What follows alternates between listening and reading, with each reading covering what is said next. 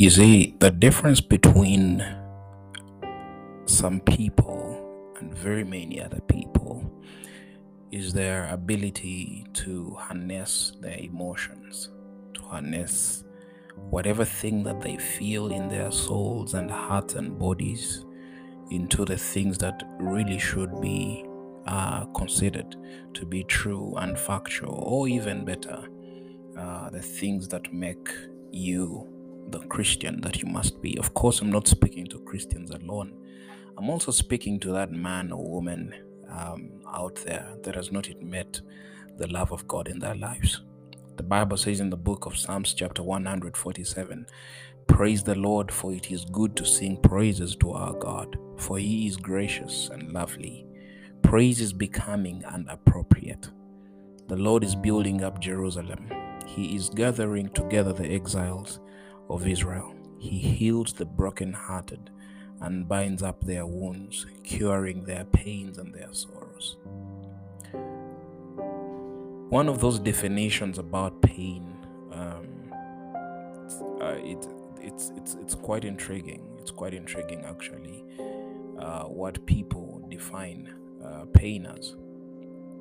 Merriam-Webster has his own definition of pain, and of course a few things come to connect or even reconcile, but pain is referred to as an ache or bodily suffering, or an instance of this something that is unpleasant, an unpleasant sensation perhaps, resulting from a variety of functions.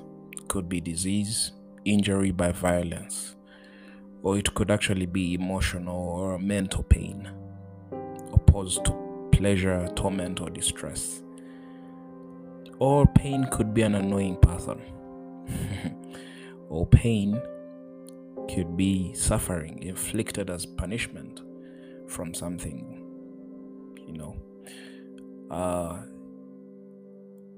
But what we actually see today, and what many people don't take into consideration, is the fact that all of this pain that people define to be hurt, to be emotional distress or mental distress, are things that are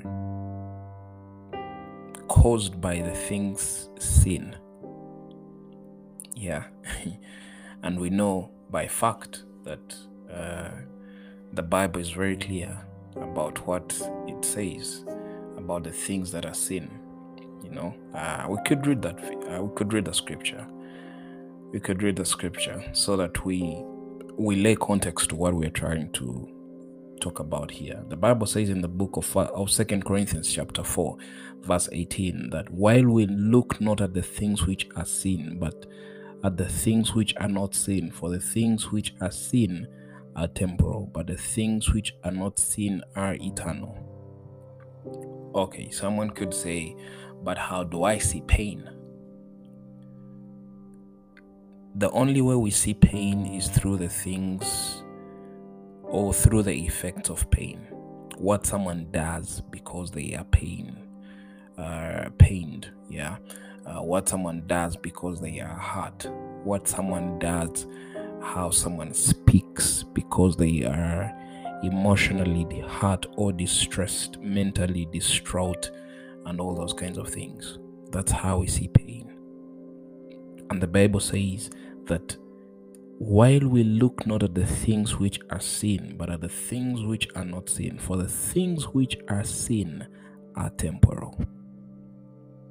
What you are experiencing right now is temporal. Your emotional distress, your mental distraughtness, it's all temporal. What you feel or think is a heartbreak, it's all temporal. What you see or think is pain on your body, it's all temporal. It could be a headache. It could be, I don't know how to describe sickness or disease, but whatever it is that you feel in your body as pain, I want to tell you today that it is all temporal. And the verse that we read earlier in the book of Psalms chapter 147, it said very clearly that he heals the broken in heart and binds up their wounds. And the Amplified Bible actually made it very clear that while he binds their wounds, that means he is curing their pain and all their sorrows. Whatever pain and sorrow that you have, God is able to cure it. I'm talking to someone out there that is probably trying to move away from some emotional hurt and all that kind of stuff. I'm telling you that you can only move away if you let God and allow him to heal you. If you let God and allow him to bind up your wounds and cure your pain and all that sorrow that you have in your heart. It's the only way that you move away from that.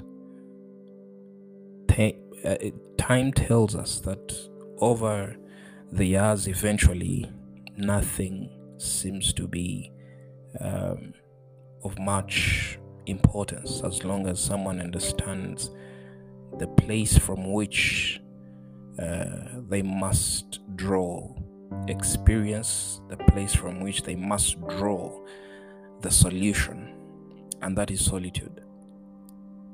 I've seen very many people try to battle a couple of things, but in all these things that they are doing, in all the ways and stuff they are trying to navigate around what they must do to cease the pain and sorrow in their heart, they are not doing solitude.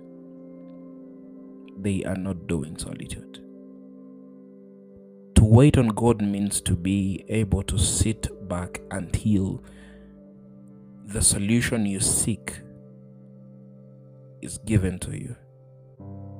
Because at the end of the day, if you are seeking for a solution from things that do not connect to your inside, then that's a problem.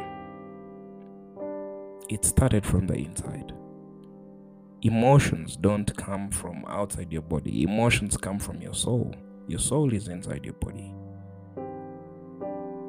But then, if at all you have a sorrow in your heart or in your soul and you seek for a solution outside, that's ignorance. And believe you me, at the end of the day, it doesn't make sense, because what you see outside or what you seek solution from outside has no idea. It has no idea about what is going on in the inside. So I am right to say that pain is temporary. I am right to say that sorrows are temporary. I am right to say that what you call a heartbreak, it's all temporary. How you deal with it is the question. How do you deal with that? How do you deal with your pain?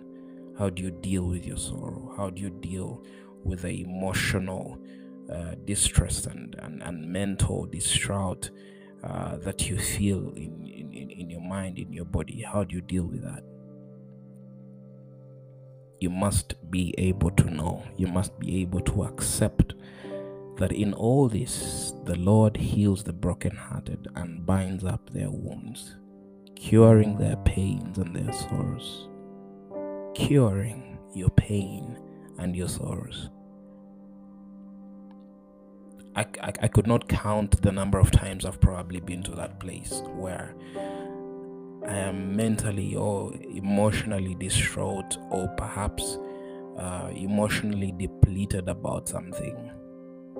And all I have to do is to cut out all the noise, to cut out everything that could probably seem to have a solution for the things that I feel in my inside. And I just have to plug in to my solitude with God, and you'll be like, you know what, God, I am here. You are the one that heals the brokenhearted. You are the one that cures all the pain. You are the one that cures all the sorrows. You bind up my wounds and whatever that I feel. to make me better. That's the start of your solution. That is the start of everything that should be according to how it should be. Truth is bigger than emotion. Truth is much weightier than your emotions. If you ever find yourself in a place where you have to exalt your emotions above the truth of God, the truth of God's word, then you are of all men most deceived. Emotions should be aligned. Your pain should be aligned. Your sorrows should be aligned to the word of God. How do you feel about a matter should be firstly influenced by what God says about the matter. You don't have to define how you feel about the matter, then start to seek what God says about the matter. That's a very wrong order. Okay, someone has hurt you. What does God say about that?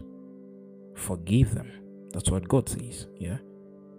So why do you have to first lash out and explode with all your emotions, explode with all your pain and hurt, simply because you want to prove a point or communicate a point to the person that hurt you, and thus forget that God said forgive and forget? So the truth of God's word should always take preeminence, and that means it also must define how you feel. It also must govern what you feel. Ladies and gentlemen, you are listening to the Scroll Show podcast, and my name is Norbert Walter. Thank you once again for tuning into this particular episode. We'll be back very soon with another. We'll be back very soon with something else. We love you. Cheers.